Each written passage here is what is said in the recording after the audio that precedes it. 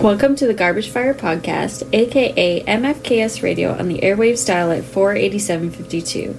Your pod is hosted by Kelsey and Megan, who are $50 poorer but matzo sticks richer. Oh, that's a good one.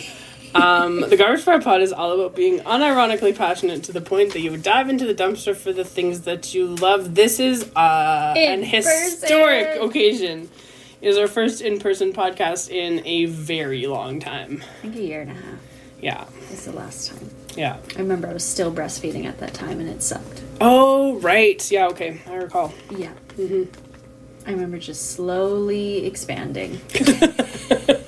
And I believe at meet I asked you, am I leaking through my bra?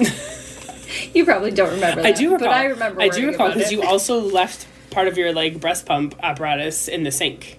Oh, fuck. And then I had to mail it to, yeah, you're like, hey, is this thing there? And I was like, yeah. And you're like, would you mind? I was like, yep, no problem. He's like, I have one at home, but, it's nice to have two. And I was like, all right. Oh, God. Yeah. I hope I paid you back for that post. I don't know. You did buy $50 worth of Barbies. I think we're even. Of which maybe $20 was consumed. A little bit more, perhaps. I got 2 orders, matzo sticks. 2 orders, fries. Pickles. Sandwich for Megan, sandwich for me. Too much. Too much. Could have probably had 1 fries and 1 matzo sticks. Yeah. And probably been okay. But it was, as you said, a historic occasion. It was. It's also historically cold here in Edmonton. Today's January the 12th. When I left for work this morning, my car thermometer said minus 38. Yeah. And I said, fuck this. And then I had to go to work anyway. Mm-hmm. And my kids, bless their hearts, not enough of them weren't there today. Oh, your ploy didn't work? I mean, it was a project day. So my morning class, there were 15 kids missing, my first class. Out of 34, though, so I still had 19 kids. And then my second class was grade 10 IB, so there were 32 of them there. Yeah. And then my block 4 class, there's only 26, and it's a 20 IB class, and there were 5 kids excused, and everybody else was there. Which is fine, but I was just like, come on. Yeah. One of the guys across the hall had one of his contract observations this morning. He had 3 kids. No. Yeah. He did it anyway. They were like, yeah, I mean, it's scheduled. We're doing it, but... Yeah, that was a rough go. 3 kids is hard to teach. Yeah. Especially when you're planning for fall. And it was funny, too, because he's been across the hall from me now since the beginning of the school year, and I've gotten used to his, Friday morning routine. And this was not a normal Friday morning. And then I realized there was an observation going on. Because there was a lot more talking from him and, yeah, stopping and starting of the thing they were watching to explain some stuff than there normally would have been. And I was like, fascinating. There's some teaching going on over here. Yeah, because I was going to call him and be like, what is, are you still trying to get a contract? What's going on over here? And then I'm glad that I didn't, because it would have flustered him, immeasurably during his 3-person observation. Ugh. And it was supposed to be the principal and the AP, but the principal couldn't. So just as well, which is fine, because otherwise it would have been 3 kids and 3 adults in the room. Yeah, not realistic whatsoever. Yeah, anyway, I thought that was pretty funny. Oh, God. Well, tonight, projected minus 54. Yeah. Great news. Love living in a place where the air hurts my face. It's good. Mm-hmm. Very happy to be here. Mm-hmm. Very happy to not leave my house for 2 days. Yeah. So excited. Because I don't want to go outside. No, as you shouldn't. This is wrong. I got gas last night. We went to a Broadway Across Canada show at the Jubilee Auditorium, and I got gas on the way home so that I wouldn't have to worry about it Sunday or whatever. Because I'd used since Monday morning 2/3 of a tank just to warm up my car and drive in the cold. So I was like, no, I'll get the gas. And man, those 3 minutes took an hour. Yeah, the worst Awful. Parts of my day yesterday were the 2 times I had to stop for gas on the way here, because it was I was dressed for it and it still hurt like hell. Yeah. Up my nose, in my ears. It's always my kneecaps that get really cold first. I don't know what's up with that. That's very strange. Right? That's Shouldn't a it weird... be toes or fingers or face? Yeah. Kneecaps. Or face, ears, because your toque isn't quite all the way down, or something that's exposed. Kneecaps, hey? Yep. I wonder if that's a You know how people with, like, arthritis, they can feel it in their joints or whatever? I wonder if that's, like, a pressure change thing or whatever, and you've got, already had a breakdown about not being able to eat all of this. I'm not talking about arthritis. I just wonder, like... No, I mean an age thing. No, but some people who had, like, you know, broken bones or whatever can feel weather changes in, like, healed fracture sites. So I'm not... But, you know, maybe that's your, like... Maybe that's your trick. Maybe I was hit by a bus. Didn't know it. Maybe. Regina George. Trauma. I mean, she knew it. She knew that it happened. Yeah. She deserved it, let's be honest here. She's the worst. We went to see Mean Girls last night. It was great. It was really great. It was very fun. Kelsey and her friend Larissa were sitting not with me and Riva and our friend Jill, but Jill she's got a very distinct laugh. And I could hear it. Yeah. It was a delight, though. The bit in the show where she talked about if she was a boy, she'd be called Reginald. Yes. Jill had to suck back that laugh because she was ready to explode. Yeah, that was really And funny. Riva and I were crying. We were laughing so hard at her, not at the thing. Yeah. It was funny. She was hysterical. Yeah. I heard her going nuts when there was the simulated sex scene inside of the mascot. Yes. Yeah, that was the craziest thing I've ever seen in my life. Yeah. It was so funny. It was very funny. Well, it was funny because when the mascot came out, I was like, why does that mascot look pregnant? Yeah, 100%. And you're like, oh, there's somebody in there. There's two people in there. Oh, no. Yeah, and now I see what's happening. Great. But yeah, Jill, she just about lost it. And it was really funny. Mm-hmm. And then Riva and I were like crying. And then the people behind us were laughing at us. Oh, like it was the whole thing. Jill's a treat when there's like live theater involved. 100%. Because she really enjoys funny things. And so like she'll laugh. And then she'll laugh. And then she'll have like a residual laugh. And that's the thing that makes everyone else laugh. Yeah. Is her little like chuckle at the end. Yeah. Yeah. Because she's enjoying herself enjoying it. Yes. Yeah. And then she's enjoying herself enjoying it. Enjoying herself enjoying it. Basically, yeah. It's so funny. But yeah, it was good. I'm certain that if it had been a little bit quieter in there, more people would have heard her, and it would have been like this ripple effect. Yeah. My dream at one of these shows is for her to break the cast. Oh, wow. I feel like that would be... I think she's got the capacity to do it. Yeah, I think it'd have to be a certain show, though. And she would have to be sitting quite close, I think. Closer than you guys. Closer than we are, yeah. Yeah, and more center, too. Yeah, in, like, eye line. Because they can't see past, row 10 or maybe that. Yeah, but yeah, I think if she had been sitting in that, like, row 10, 12-ish somewhere in the center section, when that Reginald joke was made, I feel like somebody on stage would have laughed with her. It was delivered so blasé, too, which was great. funny. It was really funny. The kid that played Damien was really good. A star, that kid. And I read in the program, like, it was his debut. No. Yeah. Yeah. He was phenomenal. It was great. Wonderful. Yeah. It was good. It was fun. It was one of the better shows that I've seen. Because, like, we've had the subscription for a few years now, and this is definitely one of the better shows. Mm-hmm.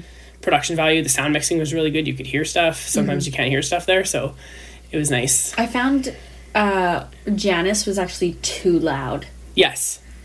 But usually what happens is they're all that loud, and then when they sing the big ensemble numbers, you can't hear anything. Yeah. Whereas this one, like, the bounce was a lot better. Yeah. And the cast was very diverse. Yes. And all very young, which was nice, because they're meant to be in high school, but it was nice that they actually cast people who, like, were young. Because afterwards, Riva and Jill and I were waiting, because it's cold, and our cars are in the parkade, and that's always busy, so we're waiting out in the lobby. And I think they weren't allowed to use the stage doors at the back, because usually that's where they come out, but they came out through the lobby, and, like, where we were standing, basically. And they were all very young. Like, 30 at most. At most, I bet. And, like, even the ones that looked a little bit older, like, weren't that old. No. And so it was nice to have. It was good. I loved how they would have the boys dressed as girls to fill out the scenes. Well, it was funny because it was just the one guy in that one scene, and then there was two, and then it was a bunch, and I was like... there was three. Yeah, which made sense, because if you've seen Mean Girls, I guess it's a spoiler, when they do the, like, trust fall, it makes sense on stage that you would... I get it. Yeah. It's not like a movie where you're going to set up a crash mat and then, like, edit it out, right, in case something happens. So, like, they needed to have people who could support the girls falling. Well, and all the girls who had speaking parts are doing it. Yes. So you can't... They didn't have... It's not a huge production. Yeah. There's not, like, 40 people. Yeah, that was pretty funny because I noticed that the one guy at first with the crop top. Yes. Yeah, and then there were some bad wigs. Yes, and then there was the two guys, and then there was like 4 or 5, and I was like, oh, I see what's happening. Yeah, it was good. I really liked how they used the desks to swivel around and transition between different classes. That was really neat. Yeah, it was. I really like when they do those musicals and like especially the touring ones, like when it's on Broadway or in a permanent stage, it's different because you can purpose build things, but like this is, you got to figure it out. And I love the simplistic setting. It's like it was very simple. Didn't have big elaborate backdrops, just like some lockers, some desks, the bathroom stall, not the bedroom, and like the decorations in the home, like all that kind of stuff without having a full set. And I think that makes it a lot easier to like create something, but also easier to move. And the scooter fucking killed me. Like, I just about died. Because I haven't seen Mean Girls in like a million years. And so like I'd kind of forgotten, and then I was like, oh, that's right. And it's just like, like bombing just along scoots along. Yeah. And, kilometer an hour. Yeah, and he's like, I can't stop, I got a curfew. And I'm like, you're not gonna make it on that speed, buddy. Doesn't matter how early you left, you ain't gonna make it. Oh god, yeah, that was so cute. Yeah, it was fun. It was cute little play. I was telling Larissa it was nice to go to something that was like a play or live theater and not be just like an emotional mess afterwards. Yes. It was nice to see something that was... It was fun and lighthearted. And the stakes are, like, relatively low for all the characters. Like, it's high school drama. Yeah. It's not a big deal. And we've all seen the film, so you're not really... Yeah, there's nothing surprising. No. Yeah, that's true. Well, there were some surprising things, like the fucking in the mascot costume. Yeah, but like, the story, there were no plot surprises. Can you talk about the logistics of fucking inside a mascot costume? Yeah, I don't know where your legs would go. I don't know where they'd go either. There's not enough room in that costume for that to be feasible whatsoever. Well, and also the guy that was in it was like tall, like quite tall. You'd need almost someone shorter in order for there to be enough space. Tiny. Yeah. And you're not getting the violent motions that we were seeing. No, not even a little bit. Split seams everywhere. Can we also talk about the kid that was like trying to fuck the like thing that they brought back with him from Kenya in the house? And I was like, come on, man. The vase. Yeah, I was like, no thanks. That seems culturally insensitive somehow. Insensitive, yeah. Not cool. But yeah, that part was kind of bizarre. I don't know. It was good. I thought it was well cast. I thought it was like good production. It was very entertaining. It was cold as shit, but it was a nice evening out. Yes. It was very satisfying. And like you say, it was nice not to be like emotionally devastated. Yeah. At the end of the show. 100%. And have to deal with that plus the cold. Going home would have been nothing worse than frozen tears. I mean, frozen kneecaps is up there. I feel like we have an episode title. I'm going to write that down so I do not forget. Yes. Oh, man. You said it. I feel like it should be something... I'll write it down for now, and if we come up with something better, I'll change it. Oh, Chris just texted me, I owe you $5. Rented Banshees of Inisherin on Amazon. So good. Have you seen it? No. Oh, my God. I'm shocked he's watching it without me. It's so good. I'm shocked he's watching Grounds for divorce. Just saying. It's so good. Yeah, I know. I've wanted to see it for a while. Just haven't had the opportunity. When you do watch it, I would love to know your thoughts. Maybe I'll watch it over my B-Day weekend then. Oh, yeah, that'd be a good idea. Yeah, it's very good. Speaking of watch, what should we talk about first? Saltburn? Sure. Okay, let's do it. We're gonna do lots of spoilers. Don't be mad about it. Yes. I took notes this time because Kelsey saw it in theaters, and I watched it on Amazon because it was too cheap to go to a theater. And it was out of theaters pretty quick. Yeah, it didn't last very long. For good reason, I think. Yeah. So, you may think that Saltburn is a thriller. It is not. You may have seen a trailer and like the way that it was cut and edited that it's like a thriller. It's not. It's either it was marketed very strange. I saw a trailer where it's like a coming of age drama, essentially. There's some fucking drama. Yeah, where this, boy is brought up and showed the world by people who are of a different tax bracket sort of thing. And then I saw the other trailer where it was just straight up a thriller. None of them told me what it was. No. However, I cannot describe what it was. It is Talented Mr. Ripley meets Great Gatsby meets American Psycho. Is the best. Oh, shit. That's what it is. That's exactly what it is. Because there's elements of Mr. Ripley. I've mentioned it in my notes a number of times that it's just Ripley 2023. Yeah. And there's, like, some very distinct, like, Gatsby-esque stuff happening. Yes. Like, people at a funeral and things. No one showing up at a funeral. Shit like that. Oh. Stuff in a pool. Like, it's very Gatsby-esque. Or a bathtub. We'll get there. And then there's, like, the reason why all of these things happen is the American Psycho stuff, because he very much. And then the final scene, we might as well start talking about the final scene without giving away all of the spoilers just yet. Barry Keoghan dancing naked in this mansion to Wonderful. Murder on the Dance Floor. Great it's song. An incredible song, an incredible scene, but like Perfect that's choice. The American Psycho shit right there. Yes, like that is Patrick Bateman. But it's funny because Patrick Bateman, he doesn't win. No, he doesn't. But it's the same. It's that same like feel to it. Yeah, right. It's Susudio. Yeah, but more triumphant. Yes, for sure. But that's so. There's no way to describe this movie, I think, other than that. My very first note: Farley sucks. Oh, and I didn't know this. Is literally the first thing, and I didn't know why, but I was like, I hate this guy.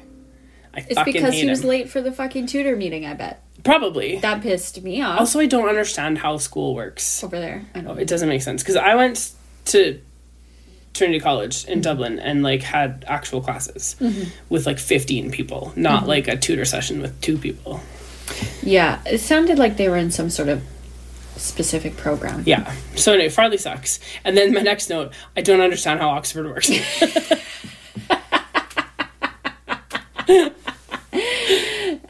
Yeah, I'm gonna agree with that. Because I just didn't get it. Like I just don't understand, and it's undergrad or whatever. So it's set in the mid 2000s, in Oxford, and what's his name, Oliver, is portrays himself as like a scholarship student who has no money. Yeah. And he dresses like a square. He doesn't fit in. Wears the glasses. He's very dorky, very nerdy, and he has like a flatmate who it took me forever to figure out who that was. Really? I saw it. And then I was like, Baby Monk. And then I was very excited. I was very excited too. He played. It was the glasses that like threw me off, and then I was like, oh wait, I know who that is. It took me a long time. I watch him weekly on The Last Kingdom. Yes, I hadn't watched it for a while.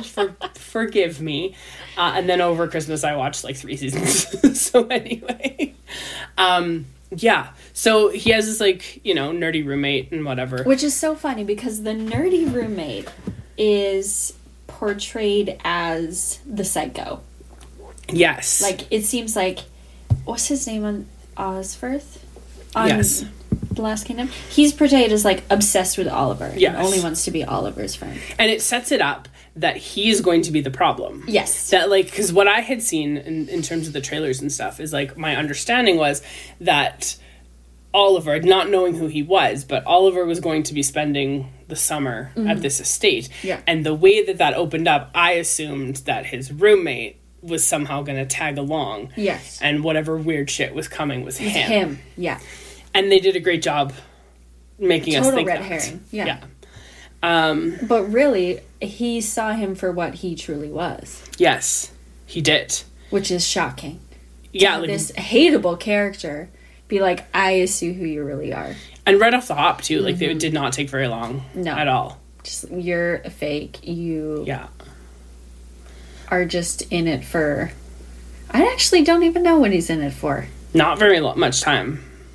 He's on screen for like 2 minutes, 3 minutes at most. Because there's that scene later in the pub when Oliver pretends to not have any money and Felix pays. And that's where Oliver... you can see him. What's his name? Chris, I think? He's standing at the opposite side and like watching this. Because they were having a beer before. Yes. Right? And then he sees Felix... and Oliver's drawn to Felix, which is where the Ripley stuff comes in, because he just wants to be him more than anything in the world. Which, like, this other guy wants to be Oliver. So it's like this, you get this, like, this thing, and you can see him standing across the pub, and you're like, oh, he's gonna do something fucking weird. Yeah. And then he, like, doesn't show up again. No. He's just a normal guy who is really good at math. Yeah. On the spectrum somewhere. Somewhere. Certainly. Sure. Probably very nice. And was just looking for a friend. Yeah. And Oliver was like, fuck you, you're not hot enough to be my friend. Was essentially... Yeah, this is the thing. So, you think Oliver wants to be Felix? Yes. Not fuck Felix. Oh, he wants both. But he wants both. Yeah, but that's where, like, the Ripley sort of feel comes in, where, like, he wants to be him so he can have the life, but he's also infatuated with him. With him. Yeah. Interesting. I mean, I get the infatuation. Yes. I get where that comes from. 100%. But I think he also wants to, like, live that life, which is why he pretends to be poor. Because it's easier to take pity on somebody who's poor. And be lifted up. Than someone who's middle class and just doesn't like their life. It's so much easier to, like... That was actually shocking. Oh, I know. Because you knew things weren't really right with Oliver, because he was being so shady about what his home life was like and his history was like. You only hear it from him. You never have any tangible something or other. And then on his birthday, when they just keep driving and driving and driving. Somebody, though, made a comment on Twitter, and I don't know the geography of England well enough to, like, know. How do you not know he's taking you home? But basically, it was, like, 4 hours in the car. Like, how did you not figure this out? Yeah. Have you never looked at the scenery around home before? But he was just, I think he was just, in a way, like, so excited that this object of his affection was doing something for him and with him and whatever, and was like, okay, I'll just go with it, I guess. And then you find out that his parents are, like, middle class and not dead, because he, like, fakes his father's death and, like, so his mom's who is that phone call? That's the only question I don't have an answer for. What do you mean? When he, like, because somebody called him and he took the phone call. Felix. No, Oliver, about his father being dead. Oh, I think he made it up. But obviously somebody called him because like the phone rang. Yeah. So that would have been an interesting. I think the conversation was like, why aren't you answering us? We want you to come home for whatever. And he's just like non-responsive. Right. Plays it off as a serious phone call, but something way worse than that. What else? So Felix is like an interesting character. Because like my first note about him is, of course, he has a Carpe Diem tattoo. How unoriginal. Which I think is everything about him. He's not original. He's sitting like reading Harry Potter. I mean, in 2008. But still, like, you know, and I was like, okay. At least it wasn't like David Foster Wallace. But anyway, it could have been so much worse. But the tattoo was very like, and it was funny because the way that they showed it is like Oliver was like drawn to that as well. And I was like, bro, that's a terrible tattoo. Like, at least be original. And then I said, Felix very clearly also sucks, but I get why Oliver is drawn to him. I think there's something very likable about Felix. Yes. Like, he's charismatic, but he's also so muddied in the way that he's like... He tends to be embarrassed and apologize to Oliver about it, but that's as far as his thoughts about having money goes. Like, he's got it, he's comfortable. Yes. Doesn't think any seriously about it. He's not overly concerned with the trappings of wealth or anything like that. Or how embarrassing it might be for Oliver to have his old suit jacket. Or also that all his footmen are black and how Farley feels about that. Right? Like that. And he totally blows that off. Yeah. As something not to be concerned about. Well, and he doesn't have to be concerned about it. But he is also, like, not... I think it's not malicious. That's just, what I mean. It's, like, so it's superficial. It's away from his... Anything that's important to him, so he just, like, doesn't notice it. Whereas, like, Oliver would notice those sorts of things. The thing, again, going back to how I don't know how Oxford works, dressing up for exams I know is a thing that you do, but it's so stupid. Like, I cannot imagine having to wear, like, a suit to write a test. Yeah, I don't get that. That seems absurd. Or how everybody's done at the same time. Yeah. Just have to sit there. Yeah. And wait. And then Farley really does suck. I hope he gets hit by a car. I don't even remember what it was he did at that point in time, but I was just like, nah, I don't like you. Oh, he was probably being touchy about being invited. Maybe. Farley's very interesting, though, because he is essentially Oliver. Yes, but Oliver gets what Farley thinks he should have. Yes. I don't even know if Farley wants it, but I think he thinks he deserves it. I think he deserves it for sure. Yeah. But I think he thinks he's more secure than Oliver just because he's a somewhat blood relative. Yes. Whereas Oliver's a nobody. Yes. And a poor nobody, as far as Farley knows. Yeah. Yes. Also, the family is a nightmare. I loved Rosamund. I mean, she's incredible, but, like, that whole family is a nightmare. Everything she said delighted me. Like, when she had that first conversation in the family room with Oliver, and she's just like, oh, we already know about your drug-addled mother and how your father died. It's fine, darling. She just, tries to just get into you right away. Like, sees into you. But she doesn't. Not even a little bit. It's such fake closeness. It's so funny. Well, because they're so concerned with, like, all of these other things that do and don't matter. Mm-hmm. Right? Like, she's so concerned with all this other stuff that, like, he's just there. Yeah. Right? He's just, like, their son's friend, basically. But, like, her character, she does see some things very clearly. But other things she just, like, brushes off. Like, her daughter's bulimia.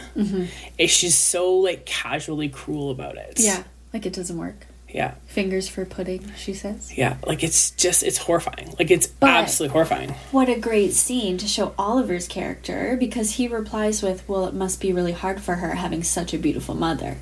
And she is just like, just like drawn to Oliver. Oh, yeah, because, well, look at the people in her life aren't paying her any attention. No. Her husband, who, by the way, could we have a series of movies? So you know how, like, Knives Out has Daniel Craig just, like, trolling around solving crimes? Yeah. Could we have Richard E. Grant playing the patriarch of, like, weird rich families? Oh, he's so great. He's got such, like, a...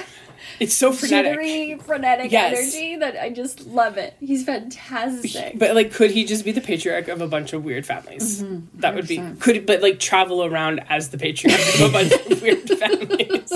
Like, do you know what I mean? Just as, like... Him and Oliver meet in every lifetime, and Oliver, like, kills his family every time, and then he goes, like, this is something. Great. Because, like, he's some Doctor Who shit. Yeah, he was perfectly cast. Yes. He's the best casting, I think, in the whole film. Just because, like, he's a very well-known actor, and everybody has the association with him and, like, certain things, and then you see this, and it's like, what the fuck is this? It was amazing. 100%. So good. I thought he was really good. 2 scenes where he was really, really good, where when he's trying to get Oliver to take a check.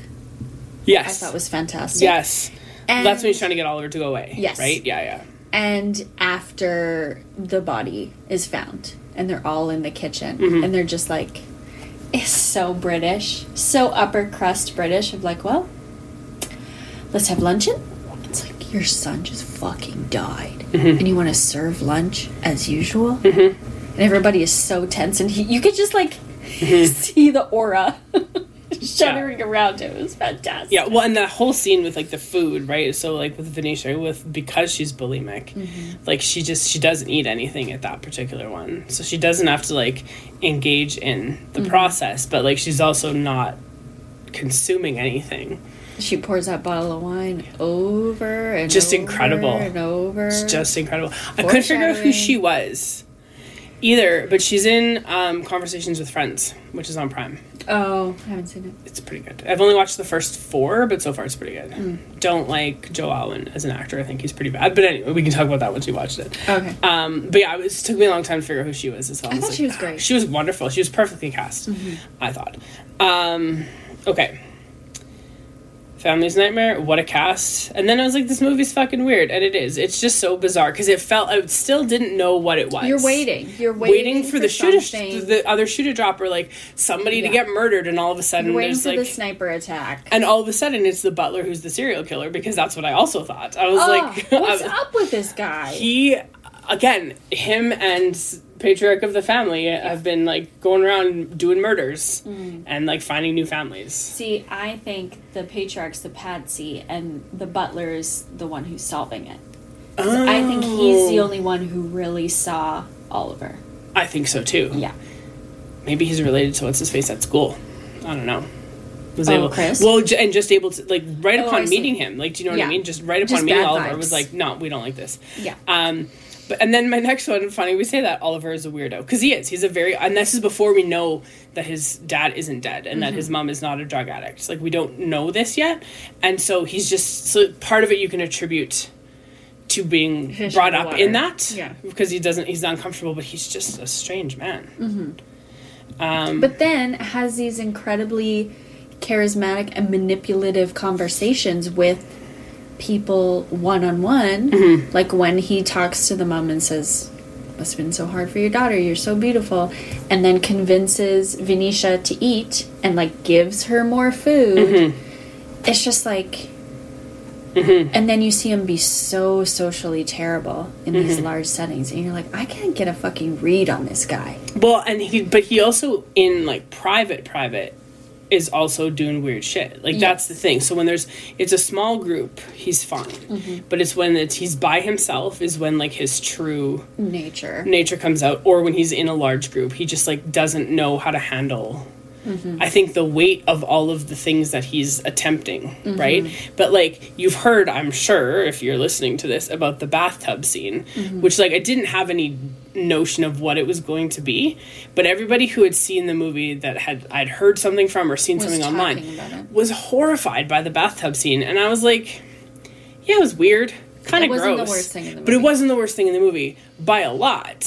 But it was like, I didn't know that I needed to see that. But I also was like, I mean, I guess that's the same thing that a person might do, sure. And it explains him. Yes, very much so. Yeah. Are we going to spoil it? No, I don't want to talk about it. I don't want to say it out loud. What? No, like what the bathtub thing actually is. It doesn't matter. It is what it is. He watches Felix masturbate. Yeah. And then, like... Licks the bathtub. Licks the bathtub as the water's draining out of it. Super weird. But also, like... Not based on the reaction I'd seen about it online, not what I expected it to be. I was expecting like something awful. There are worse things in this movie. There's another terrible bathtub scene later on, which is a million times worse. They did it very well, but it's way worse. So the implication with the do we want to jump to that? Sure. The implication with the second one is that he slit her wrists. How did he accomplish that? Did he drug her again? I think so. Yeah. With the kiss? Maybe. But yeah, how? Well, but she was all, I don't know, I'd have to go back and watch, but I feel like she was also in the bathtub. It's very hot. Yeah. Might have been drinking, like just kind of a combination enough that she's drowsy enough that he could just... Wow. And she trusted him. Yeah. Right? And now that her brother's dead, he's all that, spoilers, I guess, he's all that's left of that now. Unit. Right? And so... But at the end of their kiss, she says, get the fuck out. Yes. Like, that was a desperation by him. For sure. I do think he had something to do with her condition in the tub. And then... Because all they show of it is him putting the razor down. Yes. We don't see anything else other than her bathtub filled with water. Unless she did it herself. But he left the implements. Which maybe, she was in such a state. But it was really interesting. So, like... what I found really interesting about the film and just in the way that Oliver sort of moves through these people's lives is the longer he spends with them, the more embedded he gets and the less he feels like he fits in. When he feels like he's just a guest for the summer, just like hanging out, having a good time, he's fine. They're hanging out in the pool. The kids are like, even though they don't like Farley or he doesn't like Farley, whatever, it's fine. But it's when he gets like a little bit too involved with each of the other three students, that's when it gets problematic. Because he's, like, obsessed with Felix. Yes. And, like, then he makes a move on Venetia. Which, again, people were talking about how gross that is. And I was like, it's fine. It's fine. It is what it is. People do it. Like, yeah, whatever. But it was, out in the open. It was public. Not public, but not private. Yeah.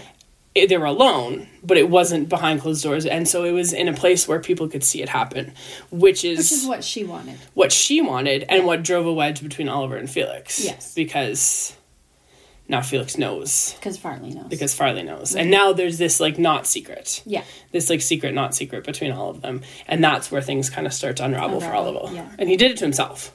Totally. But he was also manipulated by her. Yes. Much as he was manipulating other people. And I don't think he realized that he was being manipulated until it was much too late. I mean, I think the turning point is when Felix finds out about his family. For sure. Mm-hmm. But I mean, even with Venetia, like, I don't think he realizes until after. Like what? That she was playing him just as he was kind of trying to play her. I don't think he figures it out. Yeah. Because he's projected and sort of presented to us as someone who's, like, very sexually inexperienced. Mm-hmm. Which I suppose, like, licking up the bathtub would sort of suggest that. I don't think that that's, like, a far-off thing. But he that's the way he's presented. Yes. And so then he has a sexual encounter with her, which... is not a newbie situation. Clearly not a newbie situation. No, like, that's not something that someone does in their first time. He's got some really dead ex-girlfriends, I think. Or hookers. Yeah. Right? Yes. 100%. Like, the only experience that he's had thus far, he's had to have paid for. Yeah. Like, you can't convince me otherwise. Just because the things that he's into are not normal. They're not, like, bad. They're not bad. But that's not first date talk, you know, or, like, first time talk, right? Like, that's you gotta work your way up to some of that, and he's just, like, jumping right in. He's into the kink. Yeah. Yeah, and so I think that's... And he's also, like he's very clearly... at least sexually attracted to both men and women. Whether romantically, it doesn't really matter, but sexually he very much is. Because... he fucks Farley. Yeah. And he wants to fuck Felix. Yeah. And... the fucking of Farley was so interesting. It was. Because it was a power move. It started as a power move, yes. As a power move of, like, you are at my mercy. And then afterwards it was like, you're just like the others who let me fuck them. You know what I mean? Like, it was such a weird... yes. Because Farley didn't say no. Farley didn't say no, but now Farley also doesn't really have a leg to stand on with what his huge problem with Oliver is. Right. Because it's like, well, welcome to the club. Yes. You know? Now there's this other, like, secret, not secret. Yeah. Right? Like... anyway. Farley still sucks. Was Farley openly gay? I would say ambiguous. Okay. I don't think it was open. I think he was fairly ambiguous. One thing I did dislike is the aspect ratio. I did not like the... oh, really? Yeah. Why? It bothered me because I was watching on this TV, so I feel like... oh, yeah. In the theater, it didn't probably just fine. Yeah, but I feel like on TV it's not the great. Yeah. What else? What else did I say? Oh, see, this is the thing. Okay, so when... oh, yes, here's my other Richard E. Grant's casting hope. Next human actor in a Muppet movie. Oh, so good. Right? So good. It'd be amazing. Would also love to see a Muppet of him. Wait a minute, it's Beaker. So I have 2 questions for you. Yeah? Was Felix jealous that Oliver and Venetia hooked up? I don't think so.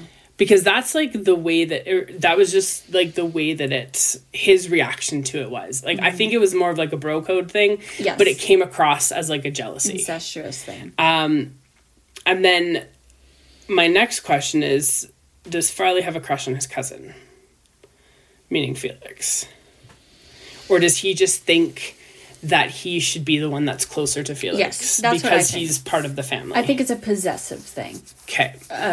And not exactly how Oliver is looking at Felix for sure, but I think the same type of deep desire of being secure, of being important, of being in this place and having a sense of status is both what they're looking for. And Farley has it pretty close. And Oliver doesn't. And somehow the thing with Farley and Oliver is that Oliver's life is fine. But Oliver, I know, but he doesn't see it that way. But He's Oliver... 2 amazing parents who love him and siblings. And they just want to see him on his birthday. They seemed fine. Oh, that was so upsetting. It was, and I felt bad for Felix in that situation, too. Yes, because he was like, what the fuck? Because he was lied to. Yeah.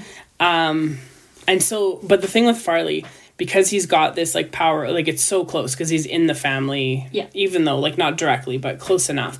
Whereas then there's this, like, usurper, essentially, coming in, and I think that's where the struggle between them sits, is that Farley wants what Oliver's getting.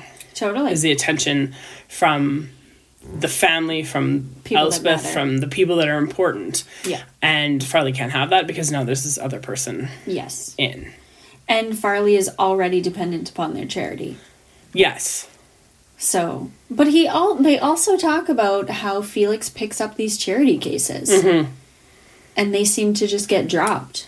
Well, and right? it's interesting because when they first meet, which we learn later, it's like orchestrated by Oliver, which is where like the Ripley stuff comes in again. But when they first meet, like Felix just seems like you can tell he's kind of a dick. Yeah. Like you can just tell that he's got money or whatever, but he seems nice enough. He's charismatic. Yeah, and ultimately he gets caught in the crossfire of all of this nonsense. Yes. Like of the fates of all of the characters, he is the one who least deserved his. 100%. Farley deserved it the most. Oh my god, yes. They should have killed him twice. Should have been poisoned and wrist cut. Yeah, all right, Rasputin. But yeah, like, so Felix did not deserve what happened to him. Mm-hmm. Because he does like pick up these charity cases and he's nice enough, and like, you know, at first when they're in the, like we said before, when they're in the pub and like, you know, he thinks Oliver has no money, he like spots him without any expectation of being paid back. 100%. And knows that he's being like socially embarrassed and tries to go and prevent him from that. Like, I think what he's doing is pretty pure-hearted. I think so too. And like that kind of social understanding comes from people who have witnessed that before. Yes. Right? He maybe has never been in that situation, but he's definitely witnessed it. Yeah. And it's like, okay, I can Farley would be like, that's fucking embarrassing. Yeah. Guess you're a poor bitch. And would like secretly add more to the tab. Yes, 100%. Instead of so, and that's one of the other reasons why Farley sucks. Yeah. The height difference between the two of them is also very funny. Because so Barry Keoghan's like probably 5'7". Yeah. And Jacob Elordi's like 6'5". Like he's a giant. And it's so funny to watch them. One of my favorite things was how they tried to get through the press tour together. And, like, both of them sitting in chairs. Yeah. Like, Barry's feet are just, like, barely touching the floor. Yeah. And Jacob Elordi's, like, long giraffe. It would be legs. like if it was us, yeah, basically. Me and you together. Yeah, us as, like, Statler and Waldorf. You'd have to be, like, on a booster seat. So 100%. Our heads could be at the same level. Yeah. Yeah, like, even right now. A couple booster seats. Yeah, even right now, we're sitting at my kitchen table across from each other, and I'm, like, not sitting up straight. And I'm sitting on my legs. Yeah, and my eyes are still higher than hers, so...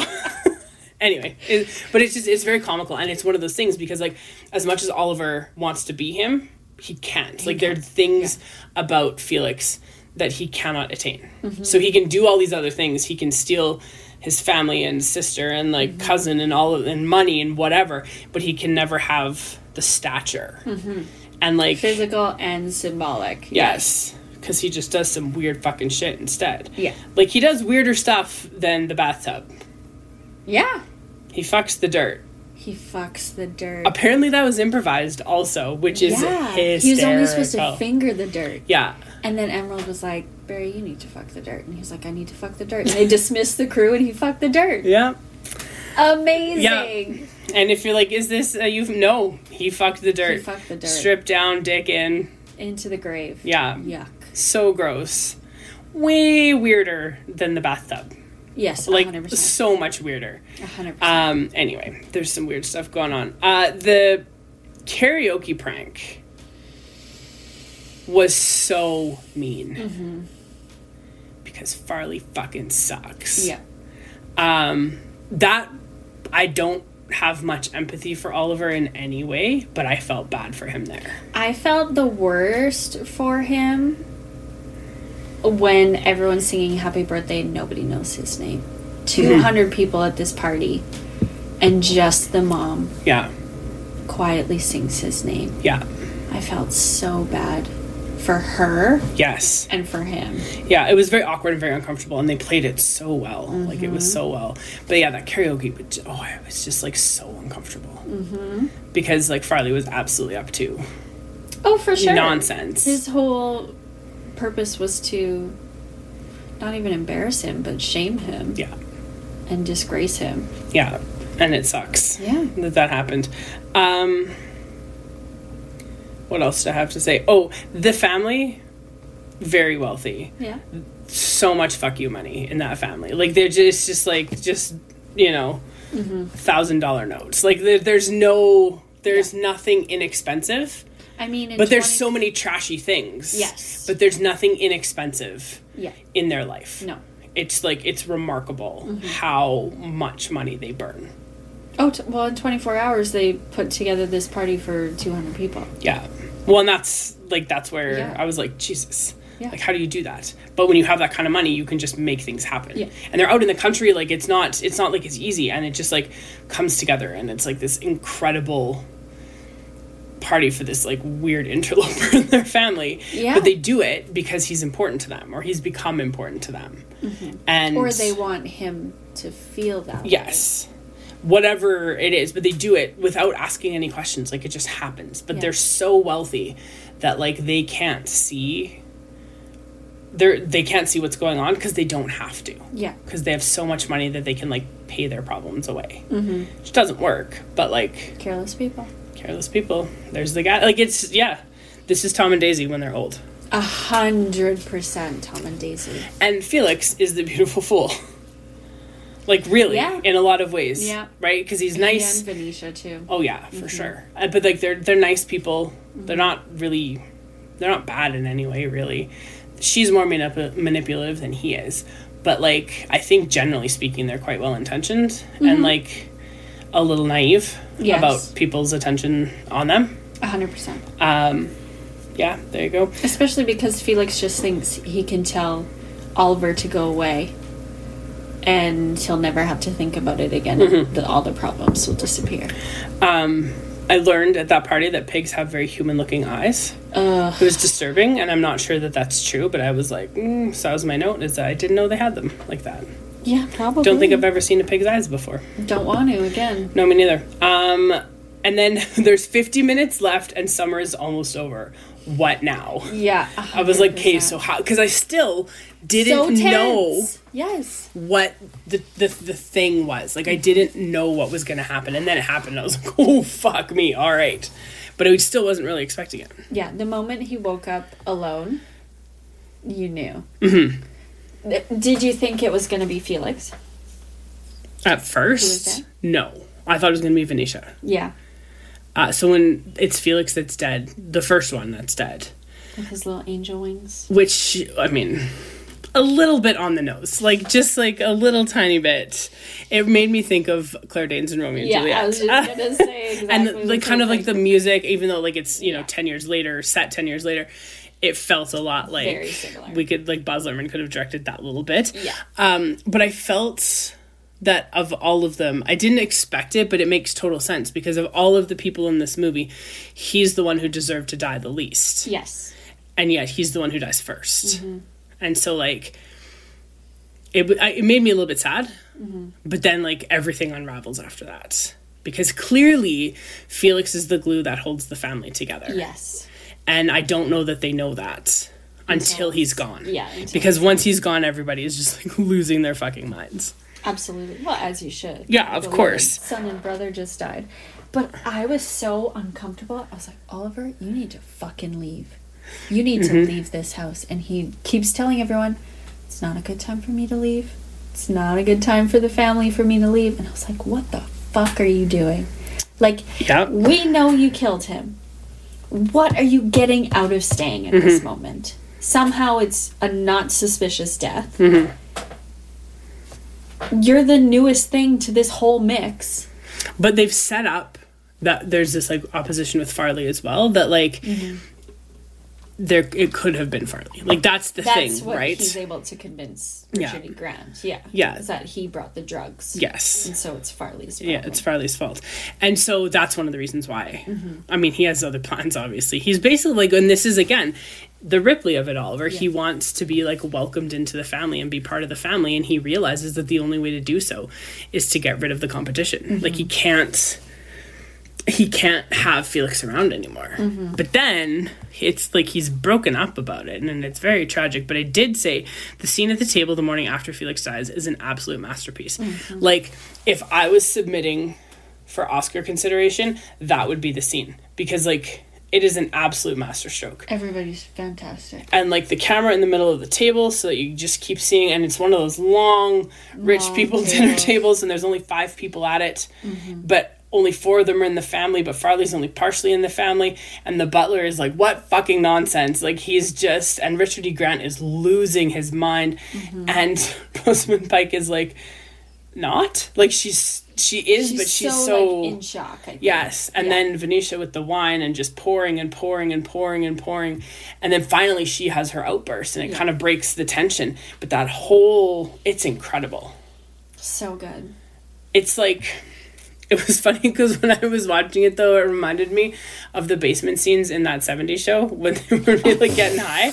Because of the way that it wasn't, like... they're all medicated for sure. Yes. For sure. But it was just that idea that, like, the conversation, it keeps going and going, and we're going to focus on this, and then there's other... You know, it's just, like, it had that sort of almost frantic feel to it, but it's so crisply shot that, like...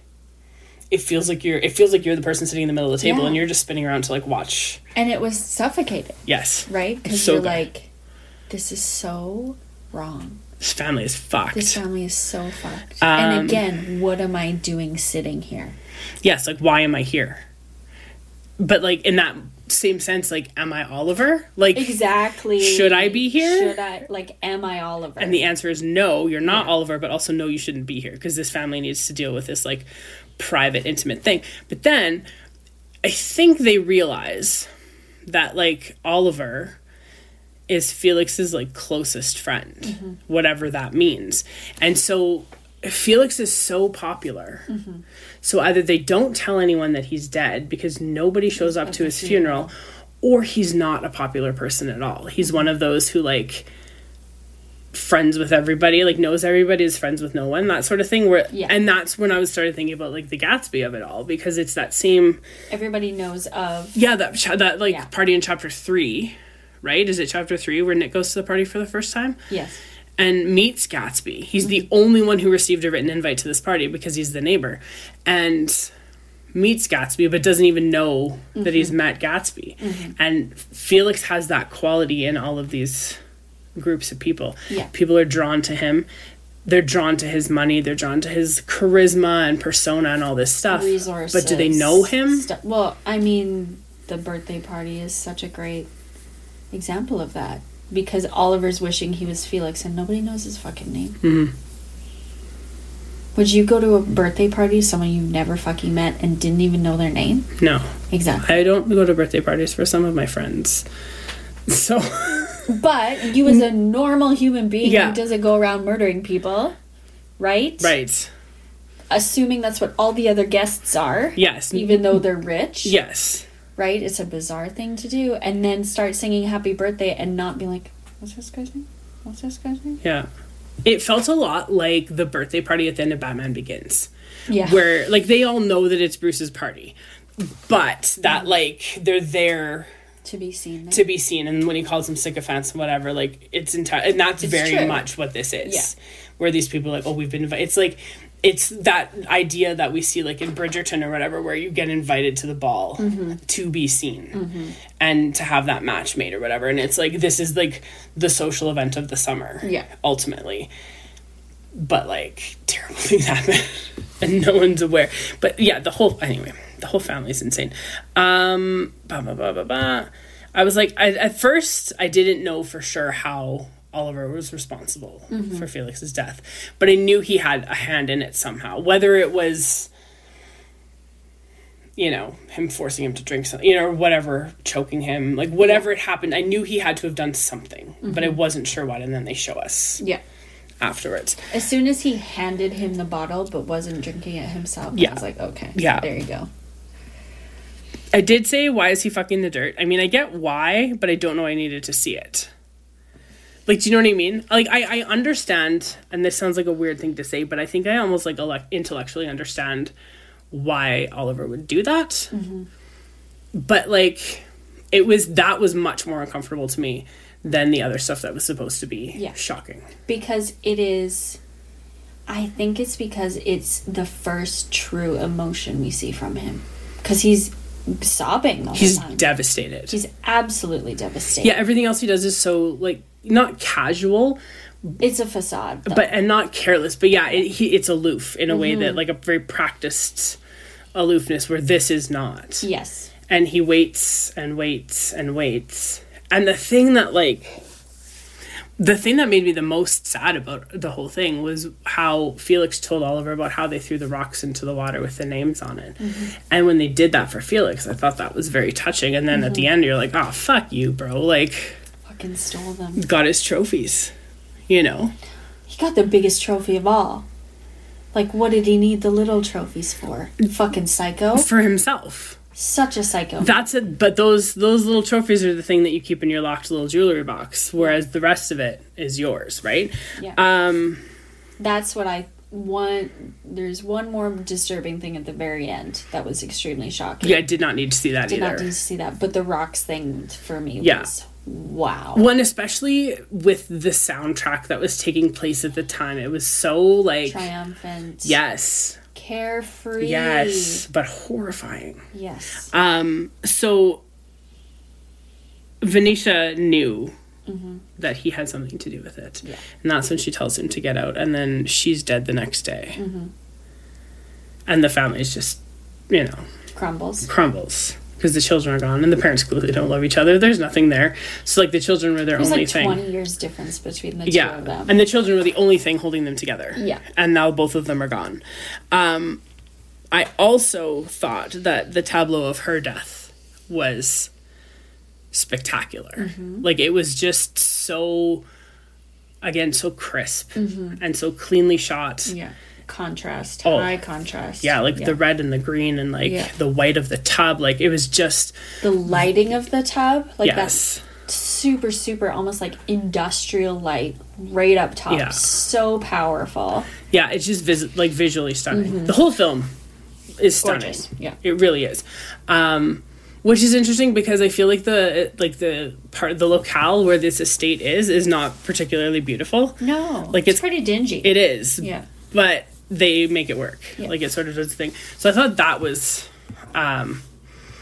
good. And then they did like the Ocean's 11 thing where they're like, here's how he did it, right? Like, at the very end they show like that the flat tire when they first met was planned. Mm-hmm. And all of these things to make sure that like Oliver could meet Felix and like get to know him to become him, essentially.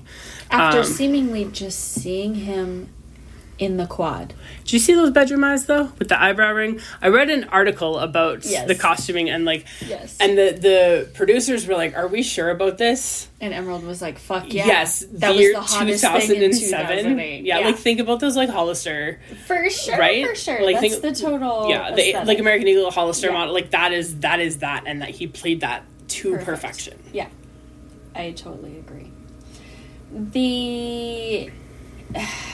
I thought in one of the last few scenes where you see Oliver reunited with, what's her name? Elspeth.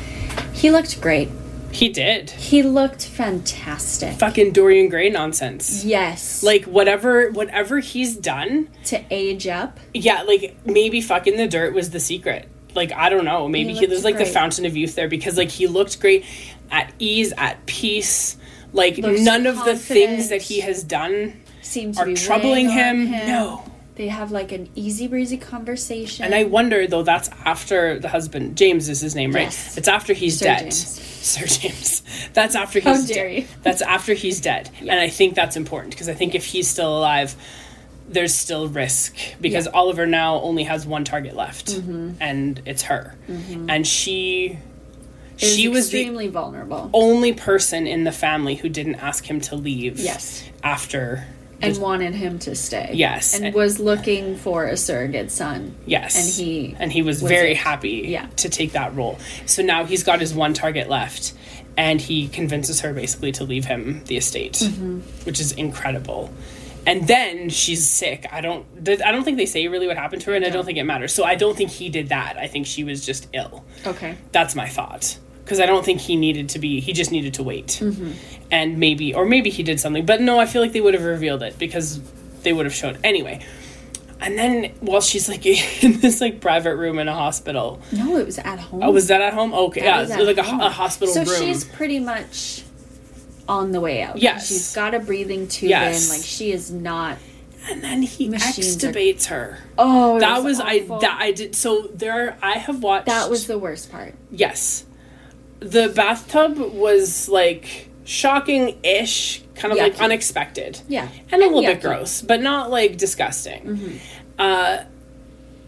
Him and Venetia was, like, not gross. It's a thing that people do, but also I was just like, I don't know if I needed to see it. But I didn't care enough. But I understood why. Yes, 100%. Mm-hmm. And I get it. Like, she's vulnerable, and he's trying to show her that it's, whatever, fine.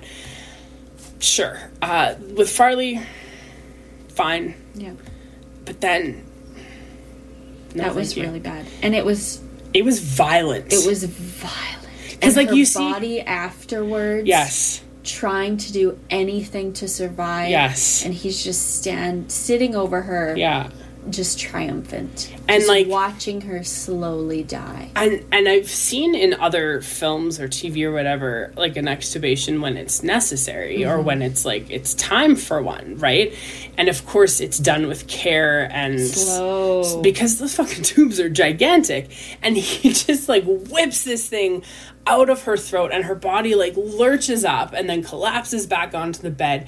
And yeah, he watches the life leave her body while he's like squatting on her, basically, so she can't go anywhere. No. And he talks his way through all of like, it's horrifying. At the start, okay, so at the start they have this framing device where you think that he's like talking to the cops or something about what happened to Felix, right? Because he's got like, he looks like he's, all dressed up for like a deposition or something.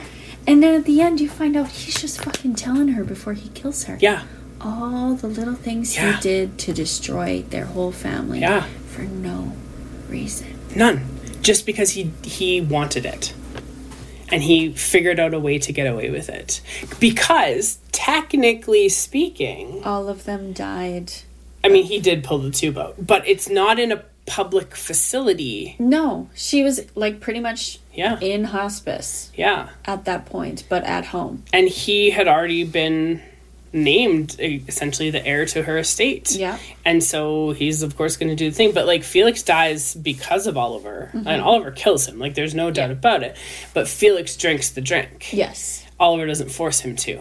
The razor blade, the implication is that maybe he left it there, but got her in such a state that was her only out was to kill herself.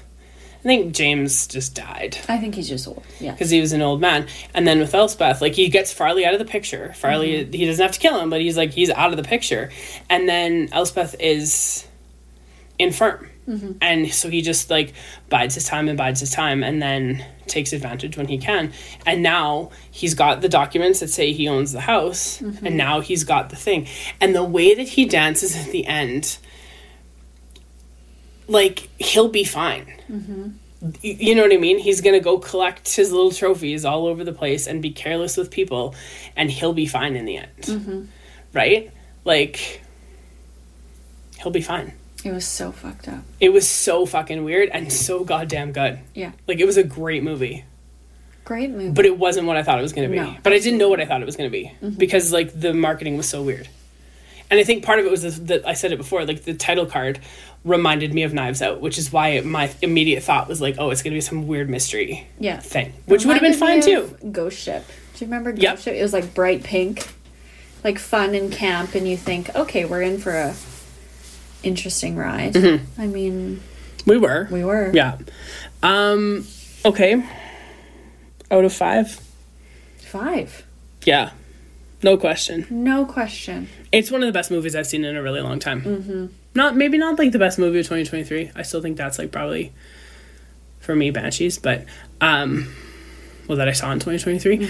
But it was really, really good, and I'd like to watch it again now that I like know. I want to, because I remember like Promising Young Woman was amazing, and I watched it again, and there's a bunch of things that if you're paying attention, little Easter eggs and stuff. So I'd like to see the Easter eggs here. Yes.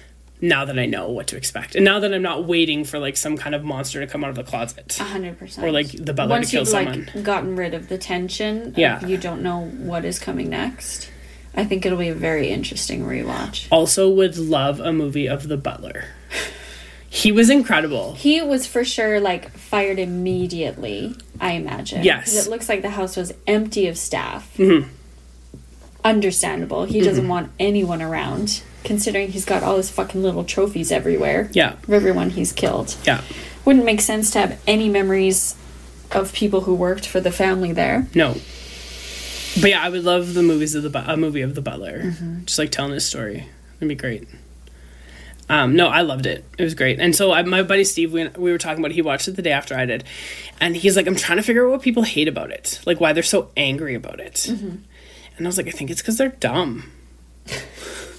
Which is, like, that's my default. But, like, I think you have to be at least, like, moderately intelligent in order to, like, pick up on some of the things that are here. And there's so many oblique references to other stuff. Well, like, there's a scene at one point in time where Felix is in the pool by himself. Yes.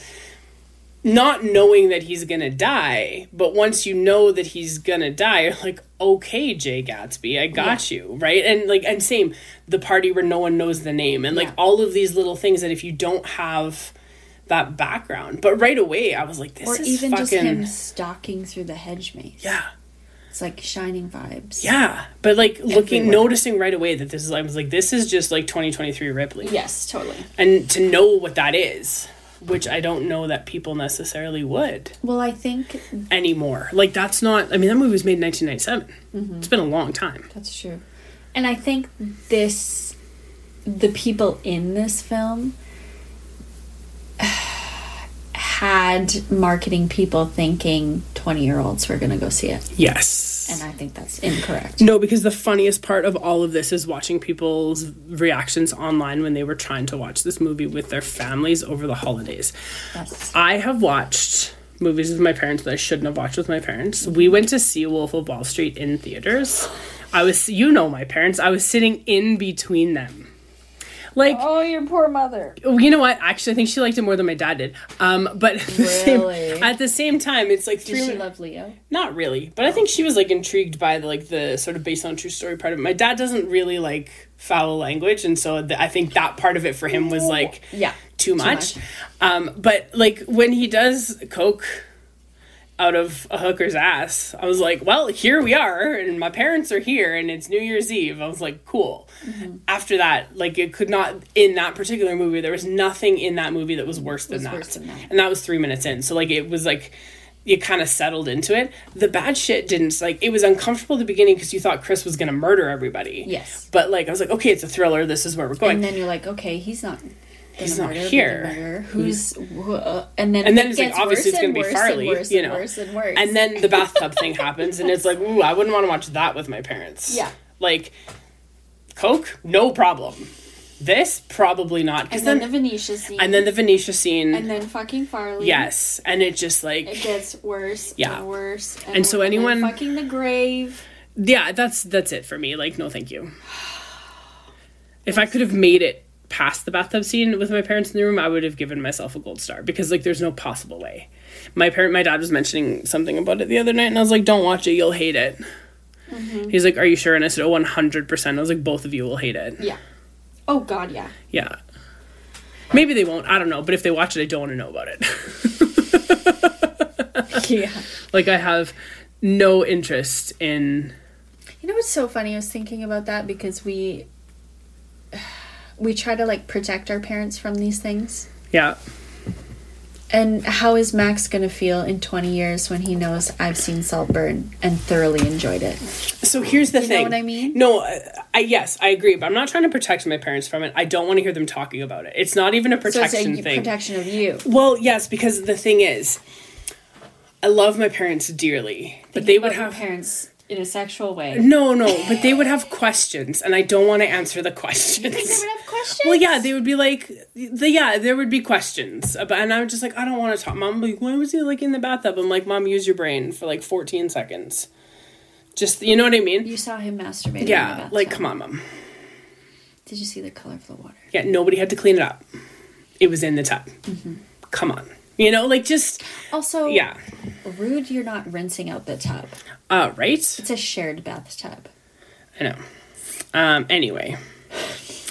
Yeah, 5 out of 5, 6 out of 5 maybe. I'm going to watch it again. I would love to watch it again. Now that I've seen it and I've, like, processed it and had my thoughts and I'm disappointed that, like, Baby Monk wasn't in it more. Yes. Because he should be in everything, apparently.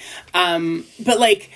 I would just love to watch all those Easter eggs and rewatch it with my notes in front of me so I could be like, see what you're thinking when you're thinking it. Yeah, and reflecting on those same thoughts. Yeah. Which, and it's funny because I talk to my kids about this sometimes, about how I like read stuff and then read it again and again, and they're like, why? I'm like, well, because you pick up different things, right? Like, and you don't know the shape of the story the first time you read it. Yeah. And it's important to do it again once you do. Yeah, which is why I tell them, like, when we're doing something, like, you should read it again if you can. Like, read this section again, or read the story again, or read this article again, because you're gonna get something different from it the next time. And I was like, and that's why I also say that, like, your interpretation is, like, necessarily going to be different than mine, because I've read this 14 times, including a reread last night, whereas you're seeing it for the first time, and I'm expecting you to do some work with it. So, like, don't stress. But it's the same kind of thing with a movie like this. Like, I can watch other movies. I watched Plane on Saturday. Did you? It's better than I thought it was going to be. Did you see Moonfall? No. Okay. So... I was wondering if it was comparable. We have a list. So what we used to do, my friends and I, when their baby was little, is I would go over there on Fridays after work and we'd hang out. And we would watch movies. And on Netflix's old rating system... used to have a star rating system, and so we had a deal that the average rating for movies between the three of us couldn't be higher than 3 out of 5. So we were like intentionally watching bad movies. Yeah.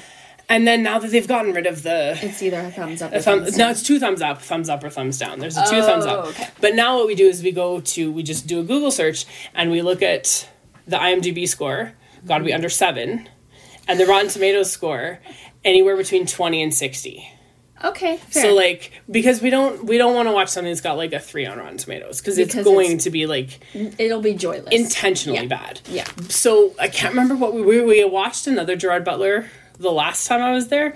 And it was Last Seen Alive, which is terrible. Oh, really? Plane is the same premise-ish, but so much better. Like, it's interesting. It's very fun. It's almost like Snakes on a Plane. And, like, it's a movie about a plane. Like, there's not much more to it than that. You don't really learn much about the characters.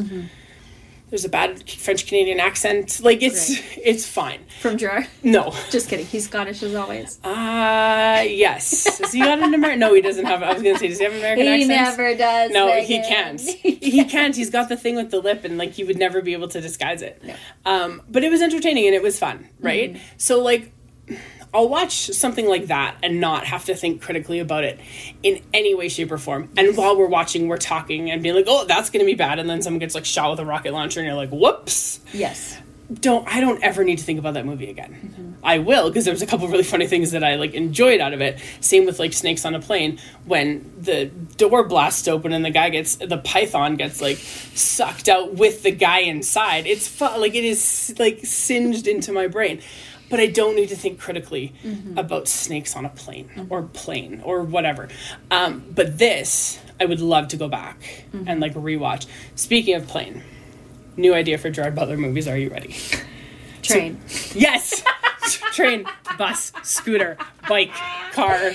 Yeah. Like, he just needs to be on modes of transportation. Roller skate. And somehow the modes of transportation are, like, get smaller? Integral to the plot. Oh, okay.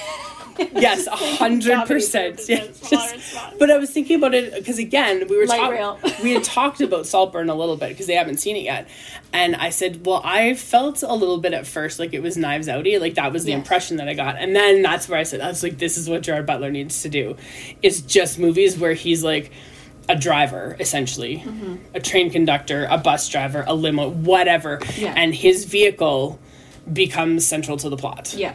Whether it could be a tricycle, I don't care. Stick in the formula that works. One word titles, modes of transportation. Be the Richard Armitage of Harlan Coben shows. Yes, and like, and just like, and have an assault rifle at some point in time. Yeah. And kill something. Great. It was great. Love that for you. Super fun. It would if he were to do something like that. He did it with like the President movies. They were fine. They were fine too. Again, I don't need to think critically about those either. But the formula worked. Yes. And now we found another formula that clearly works, so we should just like stick with it. It would be hysterical. Boat. Yeah. Bus. Gondola. Like literally anything. Tram. Like just anything. I think it would be very funny. Amazing. Yeah. And he would be great at it. Ski lift? Yes. What else do you have? Nothing. That's the end of the list. Wagon. Hey, one word. It's got to be one word titles. That's the thing. That's the formula that works. One word mode of transportation where Gerard Butler could be a hero. Is it always like a young girl's been taken hostage? That's what I imagine it is. No, in this one, I'm going to spoil this movie too, I guess. Okay. He's a pilot flying, but he's an actual pilot, commercial pilot. Yeah. And he's flying on New Year's Eve to go back home. Mm-hmm. Oh, his daughter's in Hawaii. Mm-hmm. And it's very clear that her mother was American because she does not have a Scottish accent. But anyway, her mother's dead. She's living with her aunt in Hawaii. They don't have a good relationship, father and daughter. But he's going, and he promises her he'll be back. And of course he isn't. They fly into a storm, lose all systems. They get struck by lightning. So there's like some actual piloting that has to take place. And then they find this like strip of road, which is essentially a mining road, in the Philippines to land on. And it turns out that it's like controlled by bad people, because of course it is. This is a classic Reacher scenario. But there's only 14 passengers on the plane, and one of the passengers is a French-Canadian criminal who's being extradited. And so his handler, what was the show? What's the show? The Marvel show. I don't want to be like rude about it. Oh no. You don't want to be Rita about it? Rude about it. Oh. It'll come to me in a second. Anyway. The Marvel show. Yeah. Which one?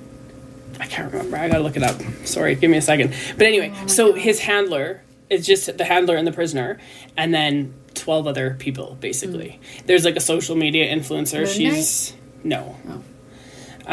Luke Cage. Oh, I love him. Yeah. Oh, not Luke Cage? Yeah, Luke Cage. Oh, I love Luke Cage. And he's great. So he's the prisoner. Yeah. And then in the turbulence, the handler's like looking at his phone, drops the phone, takes the seatbelt off go gets the phone, and then the flight attendant, for whatever fucking reason, takes her seatbelt off to tell him to come back to his seat, and then they hit this big bump, and they both, like, die. Mm-hmm. Flight attendant breaks her neck on the seat, and then... Right, so the plane crashes, 2 dead bodies, and then he takes everybody off the plane, and they get some supplies off and build a little shelter and whatever, and he's like, okay, we got to figure out, we got to find a place to get some communication, because I don't know where we are, blah, blah, blah. And then it turns out they're on this mining road, and there's, like, whatever. Bad shit going on. He goes off, he takes the prisoner with him, because no one wants to be around this guy, so he takes him with him, and he used to be, of course, in the Air Force, so, like, he's got some training. Well, it doesn't matter. Yeah, okay. Anyway. Sure. They talk about him being in the RAF, but he's very clearly, like, Scottish nationalist. But anyway, like, there's no question in my mind. Yeah. I mean, he could be both, I guess. So, anyway, so he's a commercial pilot now, does his thing, takes the prisoner off with him. Prisoner, like, escapes, of course, because he leaves. And then finds this, like, shelter thing, finds a satellite phone, makes a phone call, gets through to his daughters, like, tell them this happened. He's trying to call the airline to be like, we're stranded, whatever. And she's like, sir, we've got all these crank calls about this. I don't believe you. She needs to get fired. Anyway, so he calls his daughter. She relays some information. As if a plane not arriving where it's supposed to wouldn't cause huge news. Right. We were all alive for Malaysia. Right. Flight, yeah. What was it, 1370 or whatever? Yeah. Like. Yes. That's a big deal. I know. And then so somehow this airline has, like, Tony Goldwyn working as, like, a crisis management guy with, like, an extraction team because of where they are. And it's all volatile and, trying to get these people out.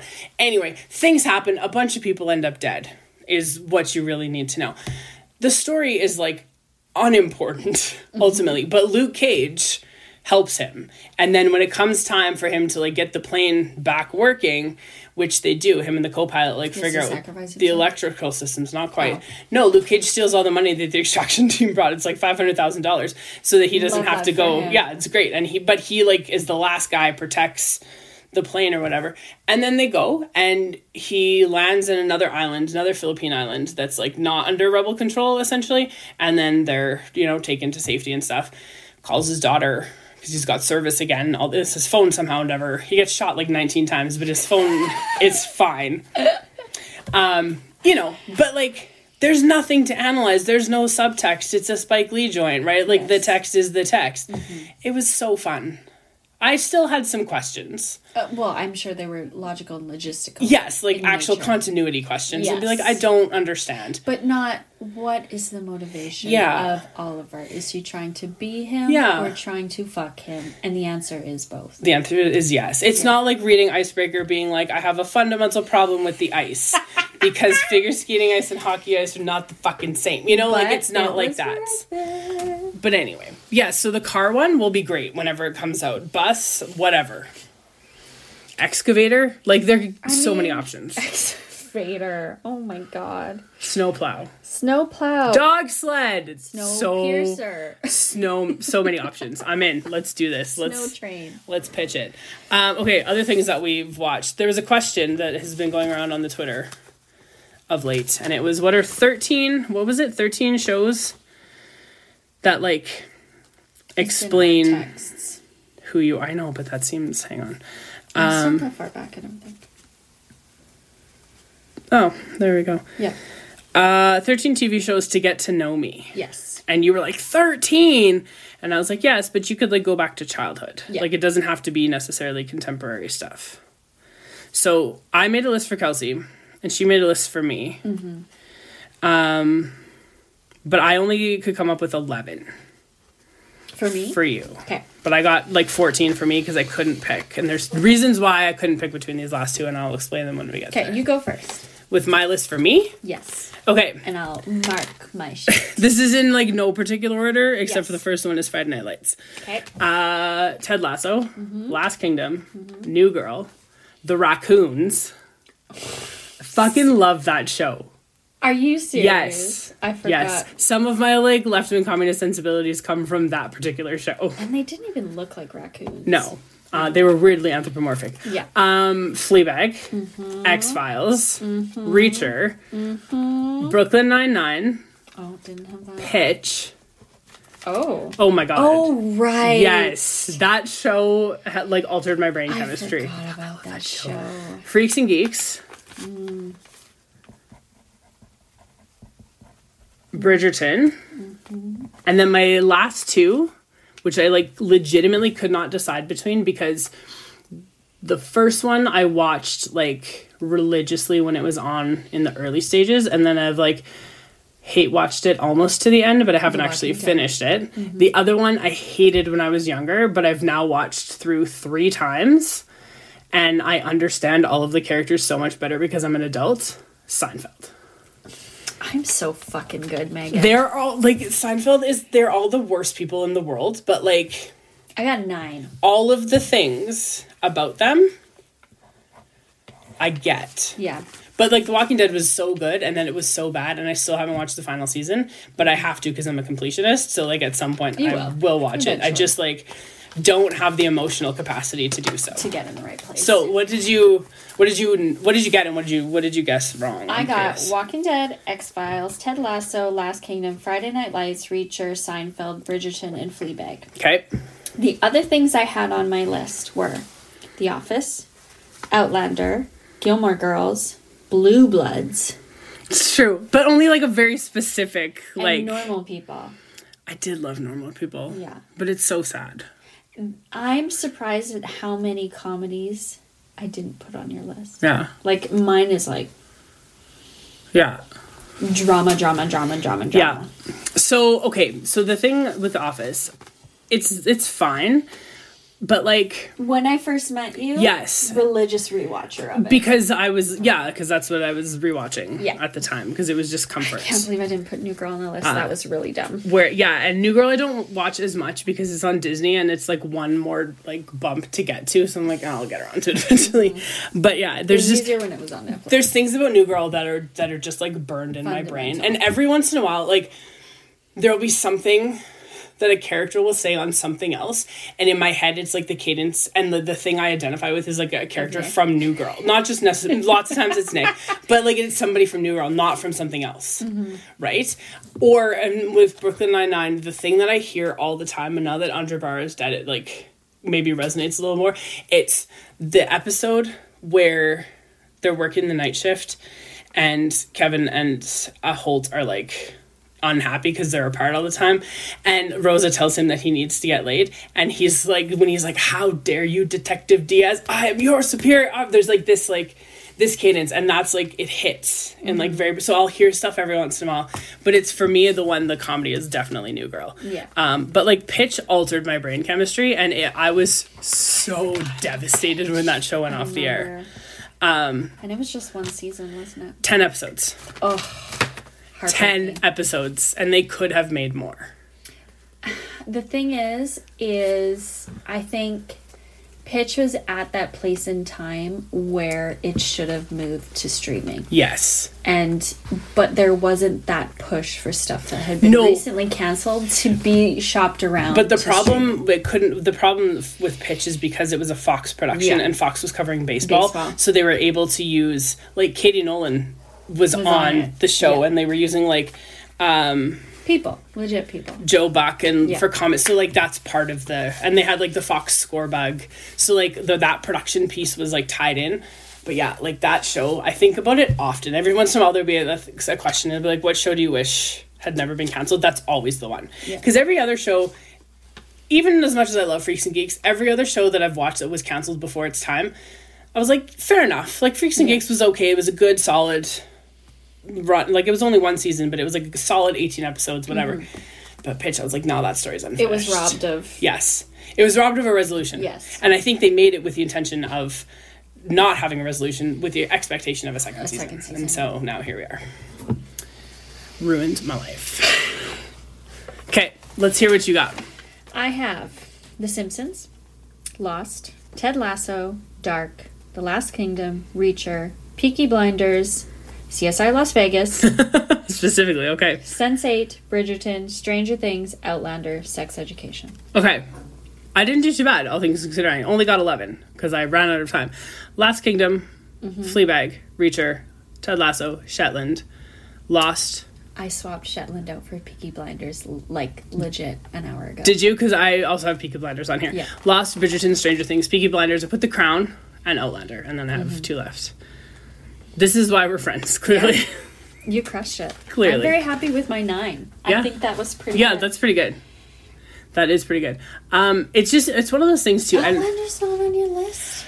There's other things. Like, that's just it. And, like, it was funny because when I got to, like, when I said that you can go back to childhood, I was already thinking about the raccoons because I loved that show, like, so much. But, like, some of the things, watching little clips of it on YouTube, I'm like, oh, it was a really good show. And there was just something about it, I don't know, that I just really enjoyed that whole thing. I don't know. It's interesting to see because some of the lists that, like, I'm not trying to be judgmental. I used to be so much more of like a book snob than I am now. So I'm trying not to be a TV snob, but like some things I was seeing online, I was just like, have you ever watched good TV? Like, you know? Yeah. And like, and it's fine. People watch what they watch and like, it's fine. But I think my list tells you a lot about me. Yes. Right? Yes. Like, especially something like CSI Las Vegas. So I have a question about The Simpsons. Oh, yeah, sure. All of The Simpsons, or do you, where do you stop? 15. Okay. Yeah. Yeah, the generally accepted stopping point is anywhere between like 12 to 17-ish. Yeah. Every once in a while there's like a moment that's okay, but for the most part, it's not. Yeah. Yeah. Which is too bad. Because it was a great show. Yeah, it was. It was a great show for a lot of years already. Like, we don't need another 17 years of it. It's as old as I am. Yeah. Isn't that Which crazy? is insane. Yeah. Insane. It's as old as I am. But yeah, so there is that, like, there's a sort of agreed upon stopping point. Yes. And I think it lost a lot of the heart of what it tried to be after that point, where it was like really commoditized. Yes, I think that's fair. Not like I didn't have the cassette to Simpsons Sings the Blues. Okay, I had it. We had the merch. Yeah. But it lost something after season 15. Yeah. For sure. However, I really liked the movie. It was great. The movie was phenomenal. It was very fun. But it was the right amount of fan service. Yes. For people who love the like early stuff seasons. Yeah. 100%. Although that movie's like old now. So 07. Yeah, I know.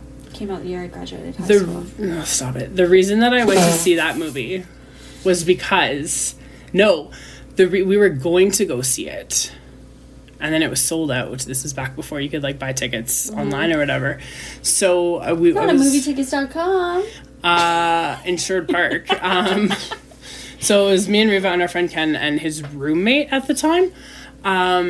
We're gonna go see a Simpsons movie, and then we couldn't. So we went to see Shoot 'Em Up instead. Oh, great choice. Which, I mean, it was the only thing that was... Anyway, that movie was so bad. And then I've watched it since, and it doesn't take itself seriously at all, and it's fucking phenomenal. It's so entertaining. It's very much, like, plain, and so... Like, it's called Shoot 'em Up. A lot of shooting happens. You know what's gonna happen. People die. Yeah. But I remember, I was disappointed not being able to see the Simpsons movie, and then we went the next week anyway, it was fun. But yeah, I loved the Simpsons movie. It was so fun. So great. But, yeah, the show has lost. Yeah, well, I think, and to make the film, it was a lot of the original people came together to figure out what the screenplay was going to be. Yeah, which makes a big difference. Yes, 100%. I rewatched Ted Lasso over Christmas. Fucking shattered me. Like, because I watched it, because before, when season 3 came out, I watched it, like, weekly, so it was a little bit less, but knowing how it ends, and, like, waiting for the bill, it was awful.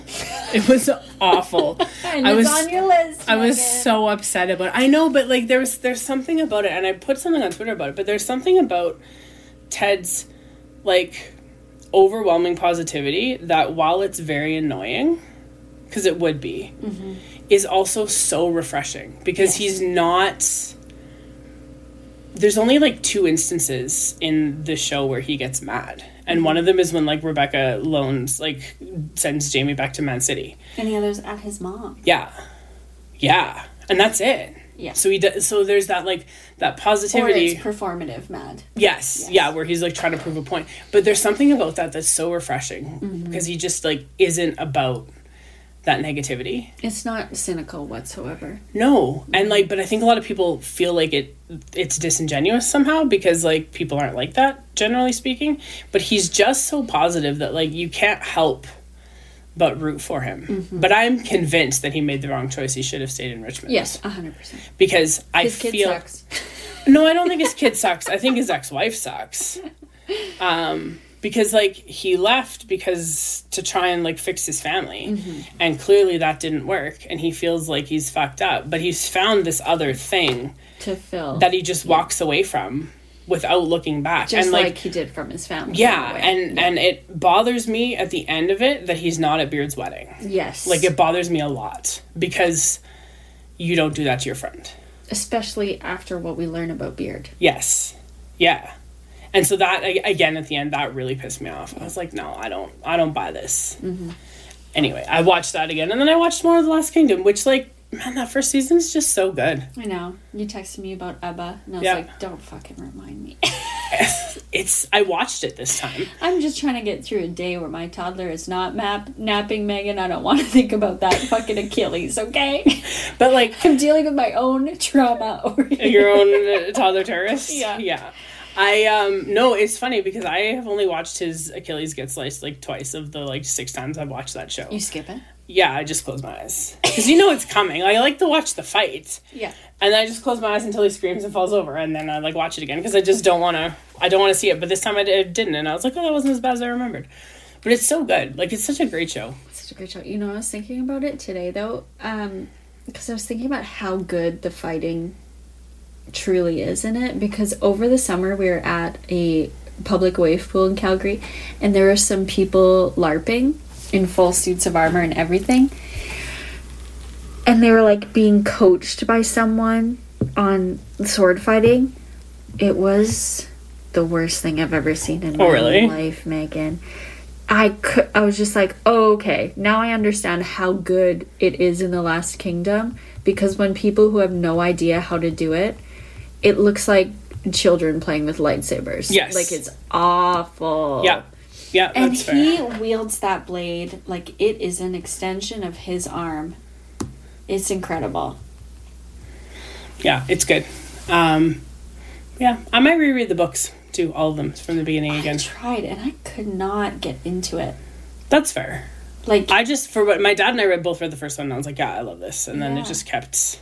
Maybe I need to retry, but...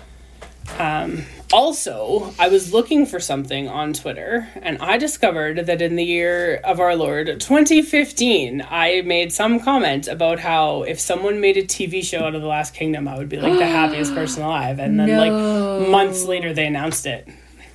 I was like, how did I... You genius. How did I know? the best. Yeah, I was just like, what? Whitney Houston. Yeah. Do you have anything? No. I'm very pleased with myself about how well I did on yours. Love feeling seen by how good you did on mine. It's good. So funny that you put Shetland on there and then I just took it off. Shetland's a good one. The stuff on my list that I didn't put in. Okay. These are the extras. 30 Rock, Shetland, Haunting of Hill House, Okay. Man in High Castle, Bodyguard. Okay. Sensing a theme here. Marvelous Miss Maisel, Fleabag, and The Great. Okay. All right. So 2 of the things you didn't put on your list were on your, like, runner-up list. Yeah. Okay, all right. Because Fleabag, loved it. Can never watch it again. Yeah. Can never watch it again. So it's so funny. It's so cutting. It's so brilliant. So sad. It's so sad. So what I think we've talked about it. I'm sure we've spoiled the ending. Yes. I saw an interview with Andrew Scott, which also, if it wasn't minus 40 fucking degrees, we'd go see that movie. We would go see that movie like tonight. We would have planned our day differently. Yeah. But anyway, it's too cold. I saw an interview with Andrew Scott, and maybe Paul Mescal was part of it too, or maybe it was, I can't remember. Anyway, because all of their press for All of Us Strangers looks phenomenal. Mm-hmm. They're talking about, I think it was just an interviewer asking him, like, what's the most memorable, like, thing that a character of his has said. Yeah. And it's in Fleabag when he says it'll pass. And it was really interesting because he was talking about how his character is telling her that she'll get over it, and the interviewer is like, yeah, but doesn't he have to get over it as well? And it's one of those things that when you watch it, like, because she breaks the fourth wall, you feel like when you're watching it, you're her, not anybody else, because she's the one who's, like, directly communicating with you. But in that particular moment, it's him saying it. It's him saying it for both of them. Yeah. Because it applies to both. And well, he tells her that he loves her, but, like, has made his choice and goes away, like, walks off. But I've never, like, considered it because of how she breaks the fourth wall, and she's, like, inviting us along with her, but not with anyone else. But when he says that, like, he's saying it for both of them, and I was like, oh. Yeah. And he was just like, and sometimes you read something in a script that just, like, hits you.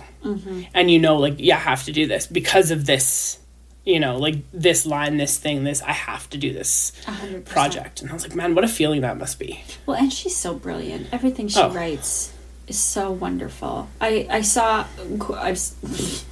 Our Insta algorithms are just the same because my whole Explore page is all Andrew Scott, Paul Mescal. And a little bit of Jonathan Bailey in white. Yes, and Gillian Anderson in white. Yes, with vulvas all over her dress. One of my cousins, she, like, every time there's award shows, she just, like, puts on her story, like, thumbs up, thumbs down of all these things, and she really disliked Gillian Anderson's dress.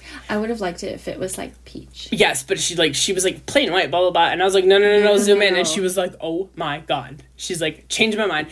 But that was what she said, is that it would be nice if the threads, like the embroidery, was just a slightly darker shade, so it stood out, even to, like, shine a little bit. But she's like, oh, that's genius. Like, I know. If it was, like, a satin, like, slightly reflective. Yeah. It would have been great. Oh, I forget what we were talking about. Our Insta algorithms. Yes. And Andrew Scott had this, because everyone always asked him about Fleabag, and he's so, I mean, how many years ago was it now? 4 or 5? But he's so generous to continue to sing its praises. And he was just really talking about how it's such a deeply honest thing to say to someone, and how that is so rare. To have someone who loves you enough and cares about you enough to tell you a really hard truth while it also hurts yourself. Yes. And, like, what a beautiful thing that is to portray.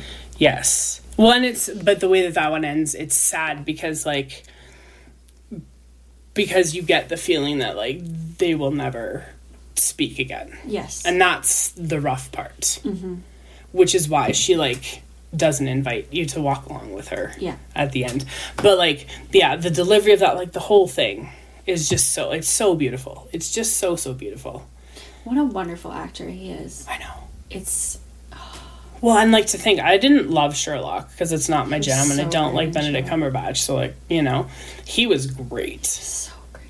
And so and evil. Oddly sexy in it too. Oh yeah, but like How in is a he dark. so sexy? I know.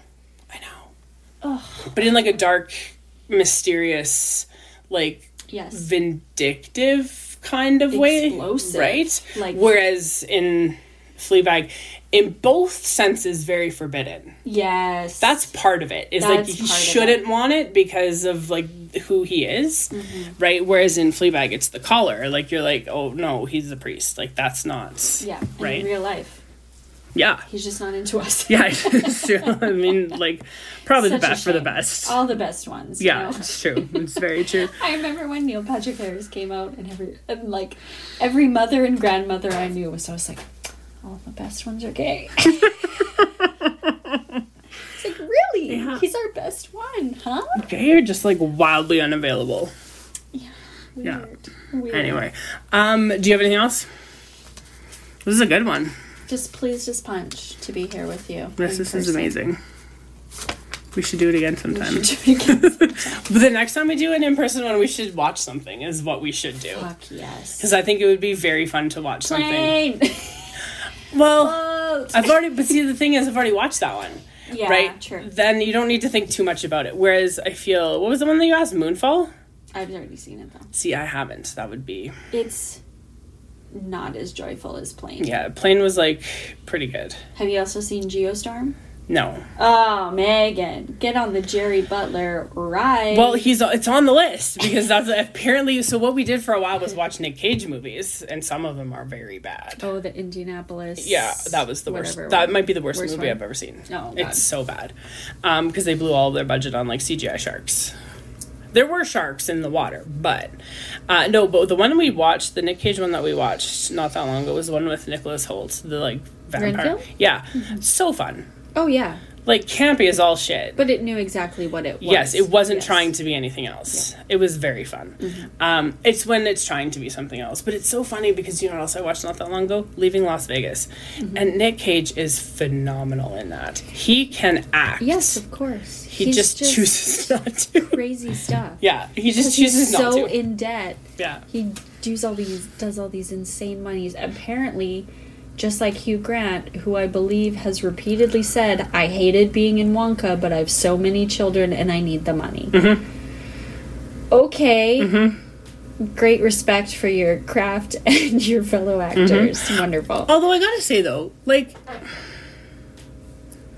I respect the honesty because not everybody's job is great. And 100%. People go to work because they need the money. Yeah. We tend to look at people in that sort of as well separate off. It's very separate, but they're still just going to work. Working actors. And getting a paycheck. And sometimes their paychecks are in the millions of dollars and sometimes they're not, and that's fine. But I do respect, it's like, yeah, I needed some money and, you know, needed to do a thing. Whereas, like, Nicolas Cage, whenever I see, like, another weird movie that he's in, I think of that old SNL on Weekend Update when Andy Samberg would play him, and he'd be, like, talking about movies, and he'd be like, how am I not in that movie? And then one time, the real Nick Cage was on. Yeah. Oh, God. It was priceless. It was so funny. But, yeah, it's like, how am I not in that movie? And it's, like, talking about the 19 movies that he's doing next month, and, like, which makes me think of what's her name in Parks and Rec, the porn star. Is it Brandy Max? Is that her name? I think so. Yeah. Where she's, like, talks about, like, how many movies she's done this year. She's starred in 384 films this year and stuff. And I was like, yeah, that's Nick Cage. Like, 100%. That's what he's doing. It's very funny. But yeah, our next Gerard Butler movie, I'll let you know when we decide what we're gonna watch. But yeah, next time we do an in-person, we should absolutely watch something. Oh, Greenland is good. Is it? Yes. Okay, that was a choice, but it was slightly too high rated for our... I don't think he's in Moonfall. I was thinking of Greenland. Yeah, okay. Yeah, that was on our list. It's good. But I think it was too high for... I think it was too high for our ratings. Yes, because it's like... 6.4... 78%. Yeah, that's the tricky. Yeah, so we're looking... It's a bit too average. Yeah, well, when we were reading about it, and when we saw Planet Killing Comet, we were like, ooh, this sounds promising, and then we looked at the rating, and it's like, that's a little too high. Yeah, I got it confused with Moonfall. Yeah, that's okay. Because Moonfall is quite similar. But also, when you look at movies, when you look at Greenland, the movie, there's movies called... People also watch The Wave, A breath away. These final hours. The Wave, the German The Wave? Probably. I think so. Because that's not about a wave. Well, maybe not then. I don't know. That's the one about fascism. No, a Norwegian geologist and his family fight for survival when a massive landslide causes a 250-foot tidal wave. Got it. See, but 6.6, 83% can't watch it. It's too good. And also, it's probably not in English, which is part of the thing. But there's, like, 2012, Ice Age. Mm-hmm. Apocalypse of Ice.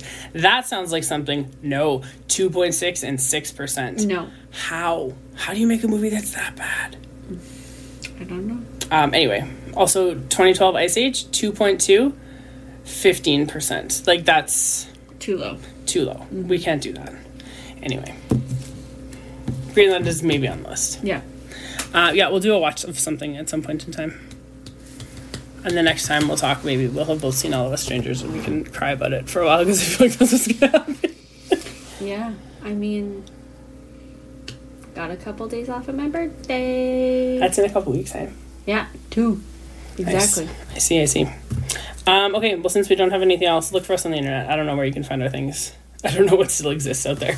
Everything is dying. Yeah, and email us, website, Instagram, podcasts on Apple and SoundCloud is where I post the things. That's fine. People know how to do things. Yeah, you know how to find us. And if you ever have any questions, send them to our Twitter and I'll probably read them eventually. Yes. At some point in time. At some point. When I accidentally switch to the podcast account on my Twitter app.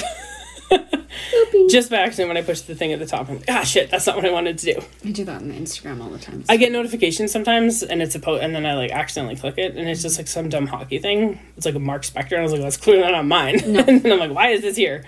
Anyway. Find us and ask us some questions and listen to us. I hope you enjoyed listening to us for an hour and 46 minutes. Oh, Jesus Christ. It is time to go. As always, thank you so much for listening. And we'll see you in the dumpster.